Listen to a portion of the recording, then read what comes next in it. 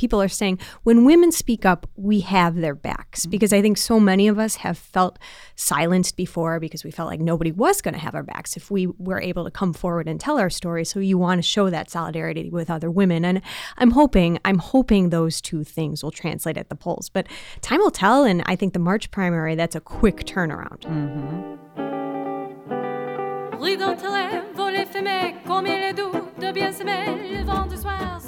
Hello, and welcome to the 10th episode of The Broadcast, a Chicago podcast dedicated to showcasing women who are making an impact on Chicago and their communities. If this is your first time listening to The Broadcast, welcome. We're glad you found us. And for those of you joining us again, welcome back, and thanks so much for listening.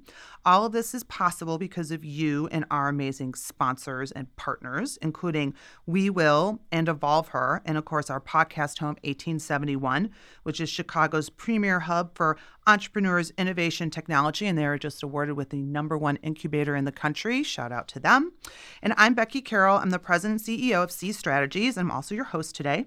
We are super excited to talk politics with 3 outstanding Chicago journalists about the Illinois primary elections coming up on March 20th.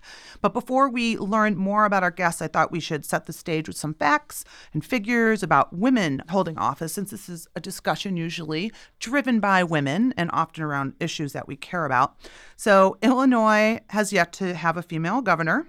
I worked for Don Clark Netsch back in 1994 in my first campaign, and unfortunately, 20 plus years later, we're still without one. Cook County's only had one Cook County board president, Tony Preckwinkle. Only one of Chicago's 46 mayors have been female, Mayor Byrne. Only one of Illinois' legislative leaders, Senate president, Speaker of the House, minority leaders have also been female. So this is not unique to Illinois at all. Our state is one of 22 that has never had a female governor, and of the 50, only 6 currently have female governors.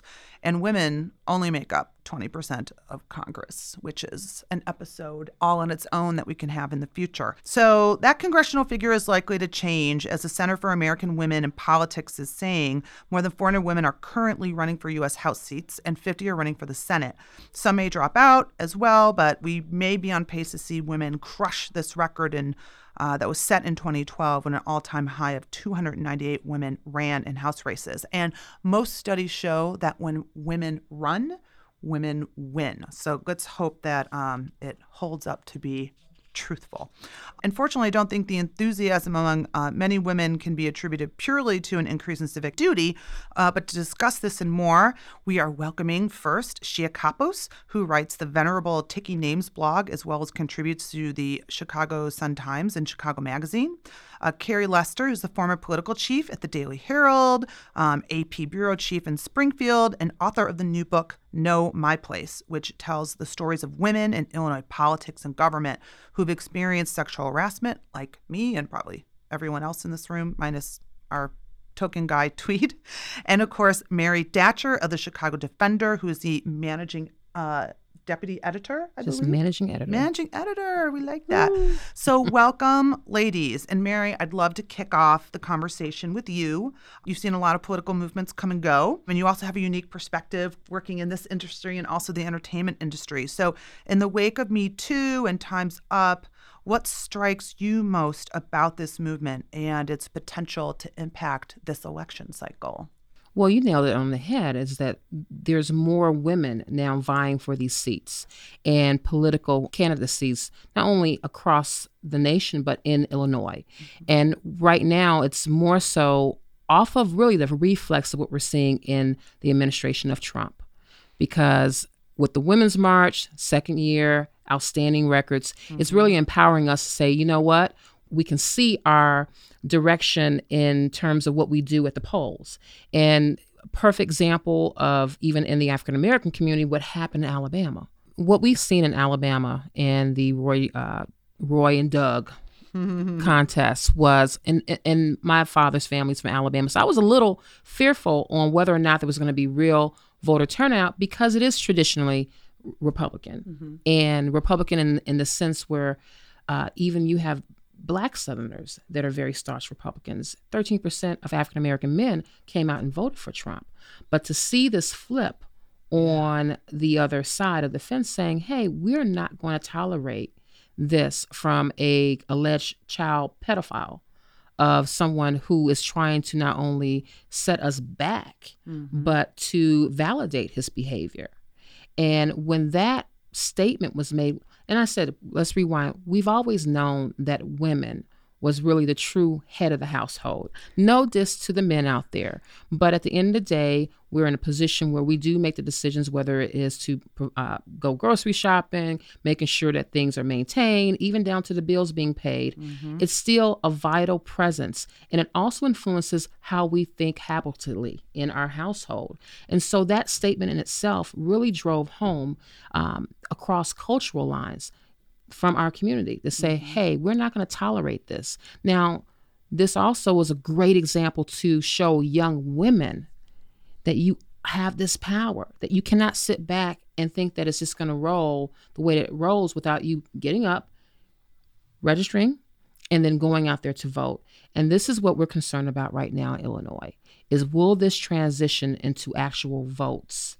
Because with Me Too, it's not just a hashtag. And I tell people, okay, it's easy to hashtag everything that we do in our society, but what does that transition to? It's easy to do these sexual harassment training courses that Madigan and the fellows in the House and the Senate does, but will that really change? Yeah, change culture. Will it change the culture, or is it just going to push it straight under the table? And there's still some concern for those that are coming out.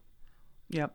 And I'm sure you've seen it as well. Like, yeah, I've had my stories, but do I or do I not come out with them? Well, and Kerry, obviously you heard a lot of stories, and having that personal one-on-one time with so many women, do you feel like movement is going to translate to the polls as well? I'm hoping for a collision of worlds, right? After Trump's election last November, I think we saw a lot of shock and anger among the female electorate. And when I was working at the Daily Herald at the time, what I started to see was this influx into these previously somewhat dead women's groups, the AAUW, the League of Women Voter. All of a sudden, they're getting surges of new members. So it's my hope that between that and then this solidarity of the Me Too movement, because what I think is really special about this is that, with local examples like the Elena Hampton story last week, people are saying when women speak up, we have their backs. Because I think so many of us have felt silenced before because we felt like nobody was going to have our backs if we were able to come forward and tell our story. So you want to show that solidarity with other women. And I'm hoping those two things will translate at the polls. But time will tell. And I think the March primary, that's a quick turnaround. I think, though, women had every opportunity to step up.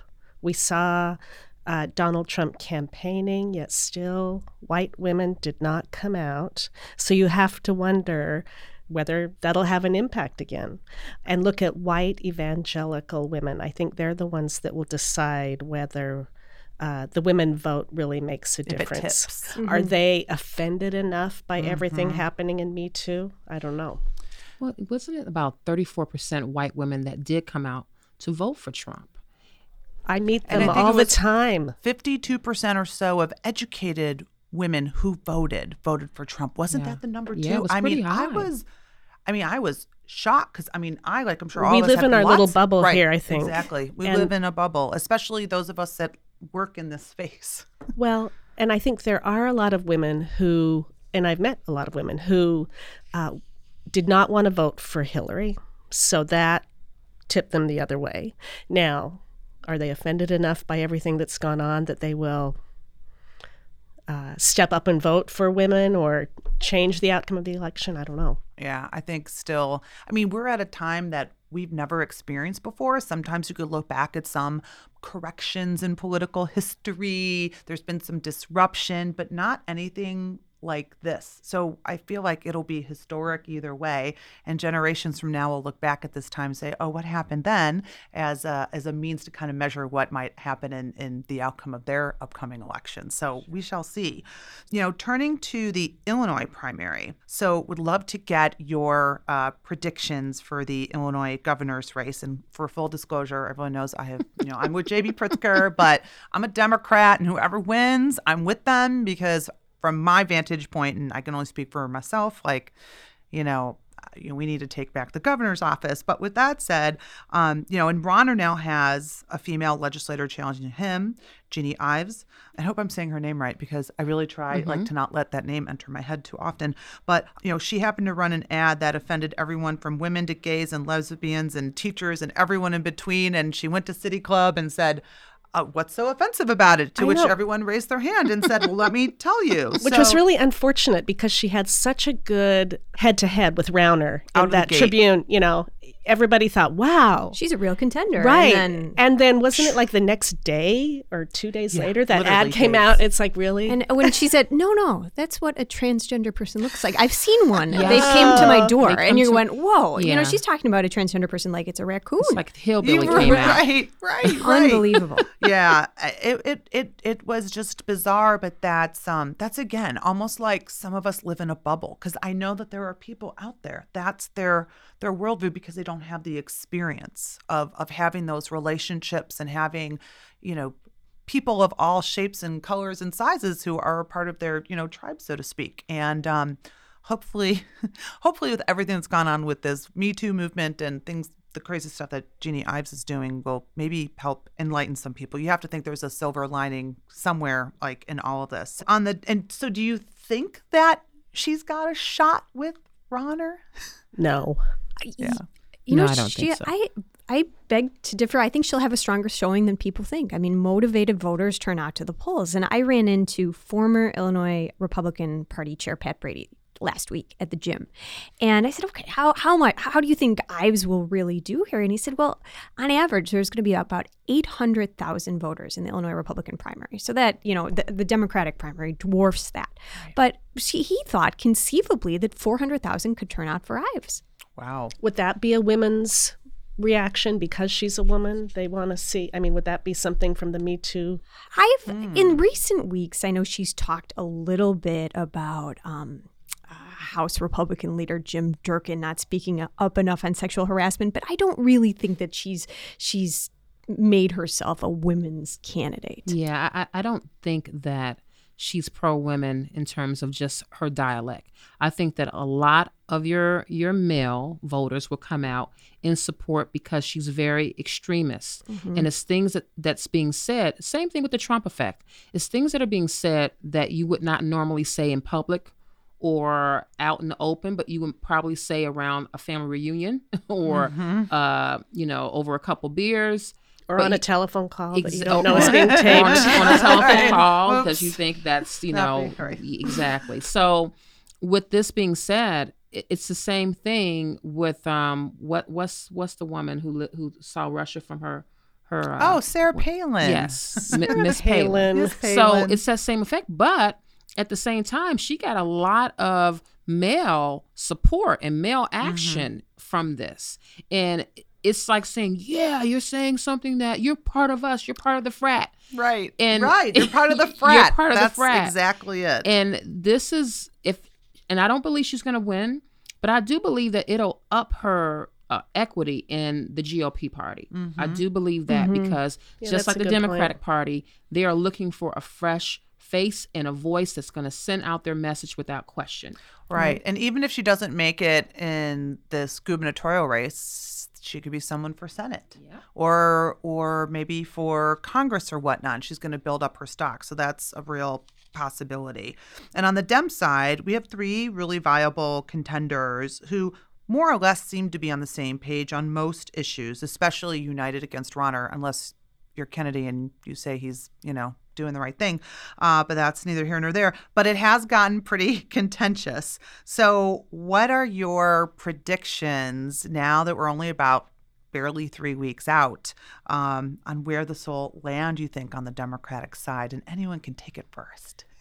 I think people don't pay enough attention, frankly. So they don't even know how granular we're going. Mm-hmm. I don't know that they know about the tape with Blagojevich, or they know that Kennedy came out for Rauner. So it might just end up being who the ad that they liked when they saw on TV, or the good old fashioned who put in enough resources to get their message out and name out and up on TV. And right. And I think Pritzker has certainly oversaturated the market. Yet he's the name that you see when you turn on your TV. But at the same time, for those who are tapped into politics in Illinois, I do see Biss and Kennedy steadily rising in the polls week after week. Mm-hmm. And I've said from the beginning, I think what differentiates Kennedy is just, you have that family name. He has a floor, whereas the others don't. So, Mary, I'd be curious, particularly in the African-American community, how do you think he's resonated lately? He's had some gaffes and you sat down with him as well. I sat down with JB, and I'm going to tell you that I call it the apology tour, where there's no flashing lights, there's no background singers, there's no band. It's just him on stage. And he has to really go there with pure honesty and pure, genuine, hey, I understand why you're upset. It was at a time where it was us talking. Because at one point I asked him, I said, look, you're saying that you weren't in your right mind, in your right self, but it's just like me and one of my girls having a conversation. You're very familiar. It happens. And I think that after the first week, I think it was probably advised to him, just be honest. Because one thing about what we've seen in past situations with public officials going off, doing time, coming back, we're a pretty forgiving community. We don't forget. But we can be forgiving if you're just straight up honest with us. And quite honestly, the word that I received was that the conversation that was had, the things that were said about certain individuals, he wasn't too off the mark.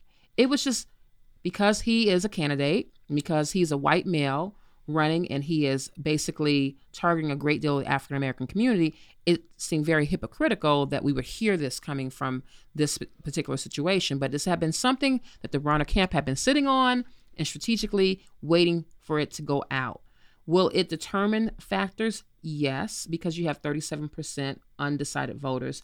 There are some people that were on the fence anyway. Mm-hmm. For those that were already down for Pritzker, I don't think that it steers them. I think that they're going to still be very supportive, and because of the bottom line, they do not want Bronner for a second term. I may think he's really just best positioned. Because let's face it, from, again, where I sit, I would take either three of them over the current situation. Well, I was going to say, too, I think a lot of people, because it's so close. If you're just looking at issues and how they might, run the government compared to Mr. Rauner, you might not know where to go. So I look at my husband who watches the Bulls game, and he's totally irritated that J.B. Pritzker ads keep coming on, picking on Biss. So he's like, I'm going to just vote for Biss because I'm sick of those. I'm mad at this. Yeah. Right. And he's a smart, educated person. So I think, well, maybe that's how lots of people go. Something just triggers their... Yeah, I remember there's something psychological about those images. Process. I remember last November I'd be on the treadmill and the Bronner ads for legislative candidates would feature Mike Madigan's face, and that would drive me crazy at 7:15 in the morning. I don't want to see this. I don't want to see this. Stop spoon feeding me this all the time. But there's a reason why you see this, because it works. We all like to say, we don't like negative ads and negative campaigning, and I believe that's true. But for whatever reason, it does seem to have an impact on the outcome of elections. And I remember at City Club this past year when Rich Miller, who writes Capital Facts, was asked, how can Bronner survive this election cycle given his numbers are in the tank? And he's like, by going negative, negative, negative all the way through so that you keep home any Democratic voters that you can, because it's so negative. You turn them off so much they don't come out and vote. So for whatever reason, there's someone who understands the psychology behind that out there, but that's indeed what happens. So if we move down the ballot a bit, we have an Illinois AG race, and there's so many candidates. I don't think I could tick all of them off, although I know, we have Jesse Ruiz, Sharon Fairley, Nancy Rotering. We've got Pat Quinn running again. Kwame Raoul, Scott Drury, because he didn't get kicked off the ballot, and I think there was a couple more in there somewhere. So it's interesting because it was just left open at the 11th hour by Lisa Madigan, who decided to not seek re-election. So there wasn't a lot of runway for all these folks to put their campaigns out there. So we haven't really heard as much about them as we have the governor's race. So what are you hearing, and what are your thoughts on where this might land? Well, I know that they've been going really hard with forums lately, and I attended the last two they had on Saturday at the Chicago State University, where they had different core community organizations ask questions. It was moderated by one of the personalities from WVON. And then I think on Monday evening, they had another one at the National Association of Black Journalists, NABJ, hosted at CBS. And, it was a little less candidates had showed up, but it got kind of heated, like I'm seeing. Kwame Raoul is definitely everyone's target. Him accepting campaign contributions from tobacco ran companies and other special interest organizations that may be a conflict for that particular office. And they went in between Scott Drury and Sharon Fairley. They were going hard. Pat Quinn, have not seen a yard sign, a piece of paper, nothing. Haven't seen a commercial, heard a commercial. He's relying on his African-American his support. His support base, his old school support base. And just his name. Everyone knows his name recognition. And that's all he feels that's enough. And here's a really crazy question. It wasn't crazy. It was very straight to the point. The VON moderator asked, and then she asked every candidate, how many African-American people do you have in your staff? And she went down the list. And the only one that can say that they had more than one or two staffers was Pat Quinn. Interesting. From his chief of staff all the way down to, his Illinois Health Department head. He basically was like, I have this and I have that and I had this when I was in this office. Even Kwame Raoul really couldn't answer in terms of even the law firm that he's a part of. Of course, the Highland Park mayor, of course, she didn't have anyone. So these are the things that voters really want. But then if you ask the average person on the street if they knew about who was running in the attorney general race, they really couldn't tell you. I thought it was interesting today. Indigo had, Hermine Hartman had it was a story, but it may as well have been an advertisement for Fairley, a big profile of her. I should say it was a profile of her work, not exactly her. So I thought that was... A profile of her work being with the Illinois Police Review. Yes, and with mayor's office and everything she's done for the city. Right. Yeah. I think you're right. Kwame is definitely the front runner, and I'm puzzled by Quinn's campaign. Is it a real thing? I mean, there is this conspiracy theory out there that he just doesn't know what else to do other than be a candidate, and so by running that a might little not bit, be so much of a conspiracy theory. He learns to maintain the status quo. But you're right. There's not a lick of advertisement. There's nothing, and I just keep reading, these snarky commenters on political blogs like Capital Facts saying, "How can we miss you if you never go away?" You can always rely on Capital Facts for some good snark. But I mean, he is kind of running an incumbent's campaign, right? They kind of do no harm. They don't try to make news, make waves. They try to ride it out and let everyone else kind of fight for second place. Though he had a little bit of a tantrum when he didn't get the Cook County Democrats, right? That went to Kwame. But did he think that he was? I don't know. But he's been at odds with them. Yeah, for quite some time. So I just wanted to say, I think Jesse Ruiz's ad where he ends up in front of the Trump building was really fun. Yeah. And as a reporter, I get the most mail from Jesse Ruiz. I get the most press releases. I feel like he has the most active presence, but that's just to the media. But there's a backlash on him being a part of that that reign of Barbara Byrd Bennett while he was on the board. And that's kind of what resonates with African Americans in the community is, aren't you the guy that was on the Board of Education when the soups thing went down? Yeah, when that went down. So what happened with that? Wasn't he brought on afterwards, though? I don't think he was there. No, he was there from day one. But it's interesting because Jesse was always someone, even like during the school closings, like he actively fought publicly to save quite a few schools because he had gone personally to see every single school, as did all the board members. But it's like one of those issues. It's like you can never do right. I mean, like in Chicago, you grew up here. It's like you have your local school, your bar, and your church. And you take one of those away, even if it's for a good reason, reason, you're never going to make folks happy.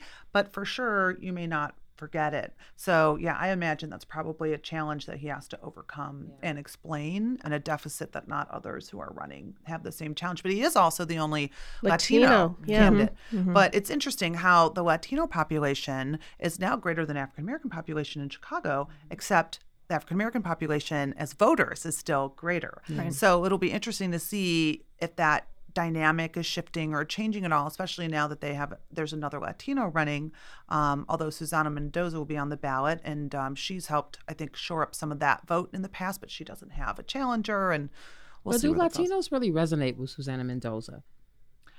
I mean, she certainly got a lot of votes last time. Yeah. So, yeah, I think so. I think she's had a pretty impressive start to her term, too. I mean, she's taken that video of the guy that, was in that accident. She's taken on Ronner. Like, she seemed like an aggressive, no-nonsense person. Agree. Don't you think, because you've been paying attention, obviously, what's going on with Ronner. Before, JB got in the race and really, he put money behind going after Ronner. But until then, Susana had been almost the only one to really take him on one-on-one. And Susana loves a good fight, if anyone knows her. And when she feels like she's fighting for the right But she's also Madigan's pit bull. Let's keep it real. Well, he's got quite a few out there. Yes, that is very real too. I didn't get bit by a couple of them myself, but you're making me think of Sarah Palin, Pitbull with lipstick. Right. Yeah. Although I will take having a good pit bull who ultimately is on the right side of issues than a Sarah Palin or a Jeannie Ives any day. So, final kind of election thoughts here. Are there any other down ballot primaries that have your particular attention or storylines in the general election coming up that folks may not yet really be thinking about?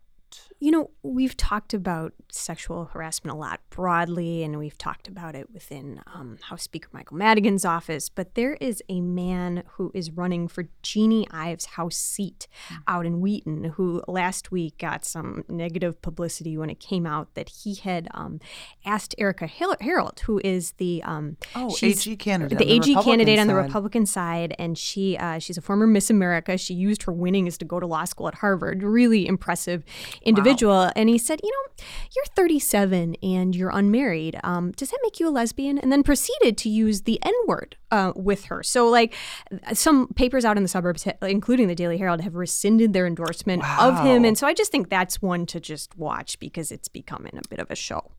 Yeah, see, it's races like that remind us that we do live in a bubble. Because it's like Illinois to some extent, it's like 4 different states in one, and in the suburbs in some parts of rural Illinois, there are some folks who are just very far to the right. But I also believe if you look at whether you're part of a community living at or below poverty in Chicago or East St. Louis or Carbondale or elsewhere, there's so much more that we have in common than we don't.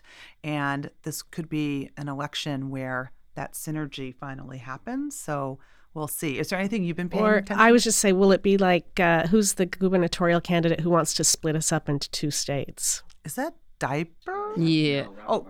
Oh, that's on the Republican side? Yeah, he's a Democrat? Oh. He's kind of a perennial candidate, I think. I don't know a whole lot about him. Might be. Yeah.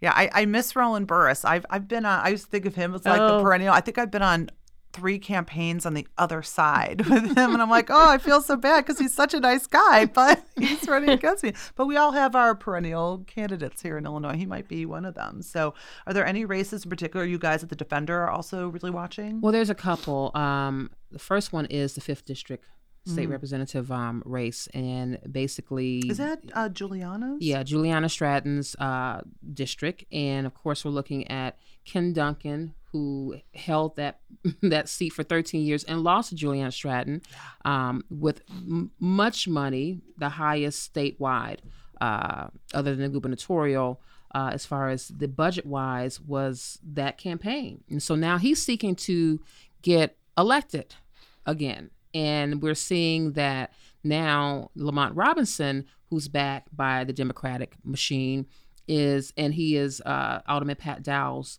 main choice of support. He is out there with his direct mail, and all you see is sell out Ken Duncan. So I don't know if that strategy is going to work as much, but they have been really blazing on all the radio programs, especially across Black media, about not reelecting Ken Duncan. So it's going to be interesting because there's other candidates, but it looks like that might be the head because Ken Duncan still has name recognition in his district. Do you think people remember why they voted him out the first time? Well, if they don't, they are definitely being reminded. They are definitely Remember that sleeping bag he brought to the press conference towards the end? Yes. Oh my gosh. Yeah, to Springfield, right outside of the speaker's office. Yeah. And he's another one, doesn't have no material, no yard signs, nothing. I guess he thought he was going to get bipartisan PAC money, and that's just not going down. Secondly, is what people are not talking about is the Cook County Sheriff race, and Eddie Acevedo.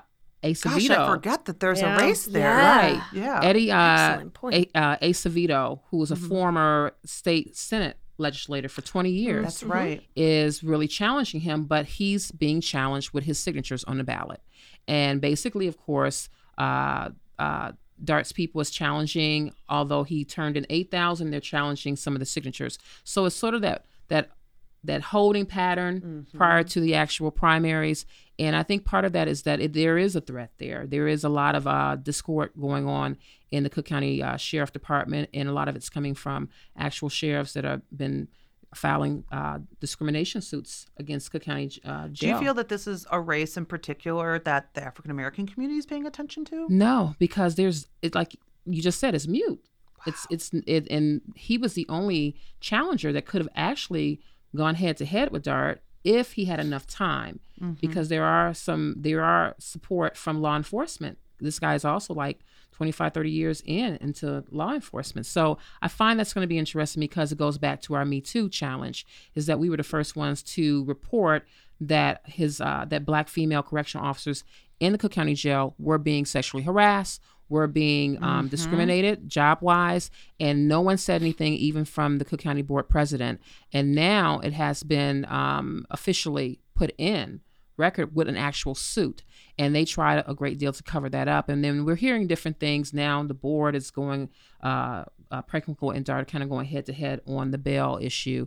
And I just read about that. Yeah, and the about number repeat gun violators being able to get out on bond more easily because of that new law. Yeah, but there are also there's some issues going on with that where people that have already bonded out, put in the proper paperwork, are being detained still. They're being held off. So that's where some of that controversy is coming in. And it's not a good time right now, 2 weeks prior to the primaries, but a lot of this is trying to be hush-hush, and we're really trying to kind of get a little bit more investigative. Well, good. You need to, because unfortunately, most of the oxygen gets eaten up by Governor AG, exactly. Me Too things and all that. What about the Barrios race? I mean, the assessor's office has been... Good point. It's been taking headlines in every race. Everybody's talking about it. But then Democrats keep supporting Barrios. So I don't know. I just can't imagine how he survives given just everything with property taxes going up, all of these scandals, whether they're really truly scandalous or not. They're somewhere in between there, right? But I can't imagine that most voters have not been paying attention and know that name and associate it not in a positive way. Well, I mean, a great deal of Kagi's picked up a great deal of endorsements from real Democratic, leaders, and But Preckwinkle is right behind Barrios. Well, of course, he's the chairman of the Democratic Cook County Party, right? Yeah. And she's vice chair. Yeah, right. So it would kind of not be quote unquote appropriate not to support him. But I had a conversation with both of them, and Barrios' stance is that this is something that's coming from Springfield that could possibly change. He's only carrying out the law. He has a very diverse staff. He is making his way into understanding to put in the certain technology in place to get the information out. He's trying to go out there and educate the seniors, blah, blah, blah, blah.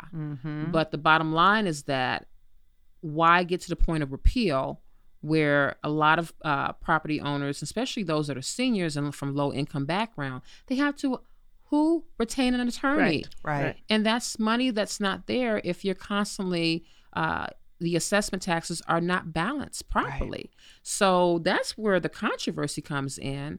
We understand, okay, patronage, it goes on all the time. He hires his kids. Who doesn't hire his kids? So we've seen that in Illinois politics all day. This is about, now it's affecting the bottom line when you have to pay not only state property taxes, but county and local. And they've gone up. Right. And you're not doing anything other than shift the blame. Shifting more, right. So I think that's going to be interesting. And he's in trouble. Yeah. He is in trouble. Yeah, I haven't seen any polling on that race, surprisingly. Usually by now, the Tribune or Sun-Times, they've done 3 or 4 polls, but I kind of feel like they're getting out of that business, so to speak. It's expensive. It's expensive, and they're leading it to the campaigns, because campaigns and then Mm-hmm. other independent entities that are always looking to kind of get their name out there, they do pay for a poll, and they get a bunch of free publicity out of it. Yeah. So I guess that's the case, but I sure would like to see some numbers on that race, but we're only 3 weeks out, so... is leading in a Oh. one-on-one. He's leading in a one-on-one. But that Andrea Rayla, is that how we pronounce her Yeah. name? Now, she may be officially kicked off the ballot and her votes won't count. But what happens to the votes that still go for her? They're not going to be going to Kagi or Barrios. Right. So she still is a player if she stays on the ballot. So that's kind of crazy. We're going to do our own poll. We're going to just stand on the corner of Randolph and State, and we're just going to get people as they come and go. That's and right. that is going to be our poll. That's right. That's a good one. That's a good place for a wide swath Hodgepodge of Exactly. everybody. Yeah. And in the street. Yeah. Yes, You and get- across Get Illinois. 100 donuts and say, okay, if you take this, you get a free donut. I like that. We could just hop on over there right now. So before we wrap, Kerry, can you share just a little bit with our listeners where they can purchase your book, Know My Place? Well, absolutely. And Becky, I mean, so much credit is due to you for introducing me to this incredible community of Illinois women, because I felt like every time I did one interview, a door opened to another and another woman who had a story. And that's the unfortunate part of all this, is that every woman has a story. But you can find it on Amazon, and it's available in Kindle format and in hard copy. And track me down. I've got a bunch, and I'm happy to send them to you. Yes, you signed 10 for me just a couple weeks ago, so thank you. And which Pat I'm giving out Burns, to get as gifts to friends, so men and women. I think everyone can really learn from it, because it's kind of hard not to read those stories and feel like it impacts you in some way. And even when we have our own stories, we bury them. We're kind of done with them for better or worse, but I feel it's almost different when you read someone else's story. You can't help but feel some empathy. So, Absolutely. well, again, see, this just flew by. So it was a really great conversation. So thank you again to all of our guests, Shia Kapos, Kerry Lester, and Mary Datcher, for making this episode so engaging. And again, the broadcast is brought to you by C Strategies LLC, a strategic communications and public affairs firm. We bring passion and veteran experience to help clients meet their business goals. Our sponsors are We Will, which empowers women and children to get involved in the legislative process by affording them opportunities to have their voice heard, and Evolve Her, Chicago's only creative co-working space for women. So thank you to our podcast host again, 1871. And the broadcast is produced and edited by Tweed Thornton. Yay! Tweed! Additional editing provided by Nicholas Fedora. Music is by Christy Bennett's Fumi Gypsy Project. And to learn more about C Strategies and the broadcast, you can find us on Facebook and Twitter at C Strategies LLC, and you can visit cstrategiesllc.com. Thanks so much for listening. So come, let the water